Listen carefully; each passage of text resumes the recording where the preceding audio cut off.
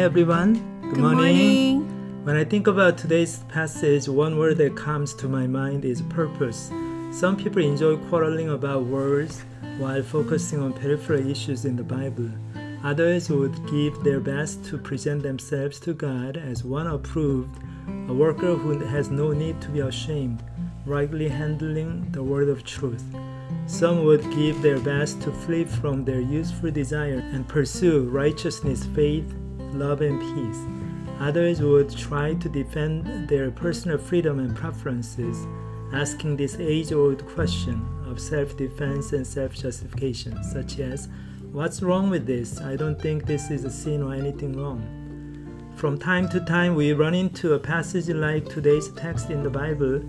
There, we should ask this question: what is the purpose of my life? What do I want to be? Apostle Paul talks about vessels made of various materials. Vessels of gold and silver are for noble purposes. We would not use vessels of gold and silver for storing food waste or feeding pigs or cows. We would not use vessels of wood and clay to serve dinner for honorable guests for our house. All these vessels are there for different purposes. What kind of vessels would you want to be? When we decide to live our lives for the purpose of honoring God and pleasing Him, we become like vessels of gold and silver. When we see our friends or coworkers wasting away their lives seeking money, fame, and pleasure, we should remember that they become vessels of wood and clay, not being able to be used for noble purpose. It does not matter how useful and robust these vessels may be, they are not made for noble purposes. When God created each one of us, He intended to make us become vessels of gold and silver. Humans are made for noble purposes, fellowship with God. Yet we messed up our minds and hearts with rebellion against God. We all became dirty vessels of gold and silver that God cannot use for His noble purpose. We became just like vessels of wood and clay, not fit for noble purpose. What kind of vessel would you want to be?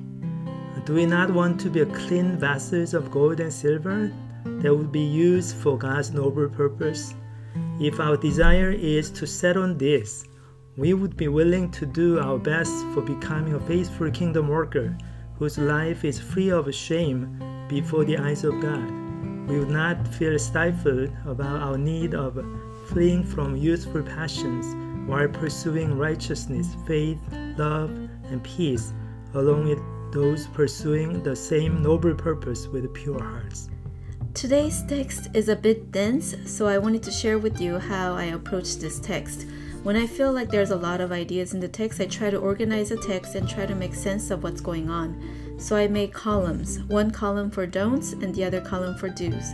And I wrote down what goes into each category.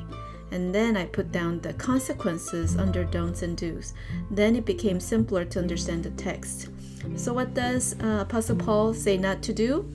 Do not quarrel about words. Avoid irreverent babble. Why not? Because it does no good, only ruins the hearers, will lead people into more and more ungodliness, and their talk will spread like gangrene. Now, Hymenaeus and Philetus were given as examples who swerved from the truth, upsetting people's faith by saying resurrection already happened. I can see how this was a real issue back then. What it means to have a Christian faith was not very established back then. They didn't have the Bible as we do now.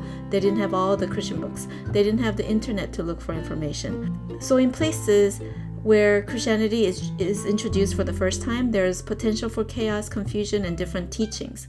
And into this chaos and a lot of talking going on, quarreling about words, what is Apostle Paul saying? He's saying, verse 19, "But God's firm foundation stands, bearing the seal.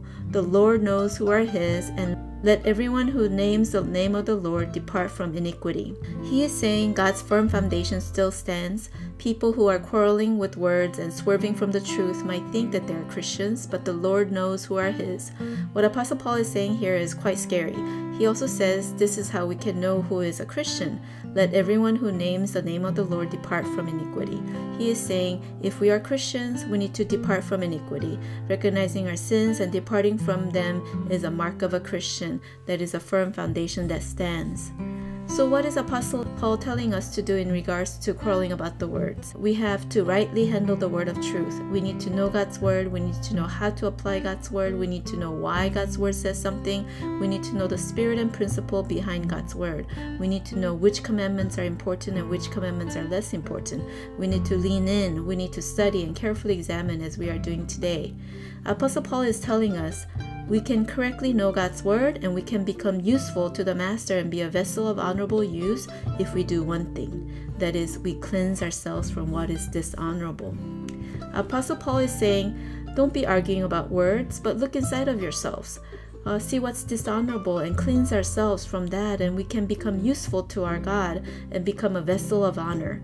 Isn't that great that God accepts us and wants to use us? Becoming useful is such a big theme here.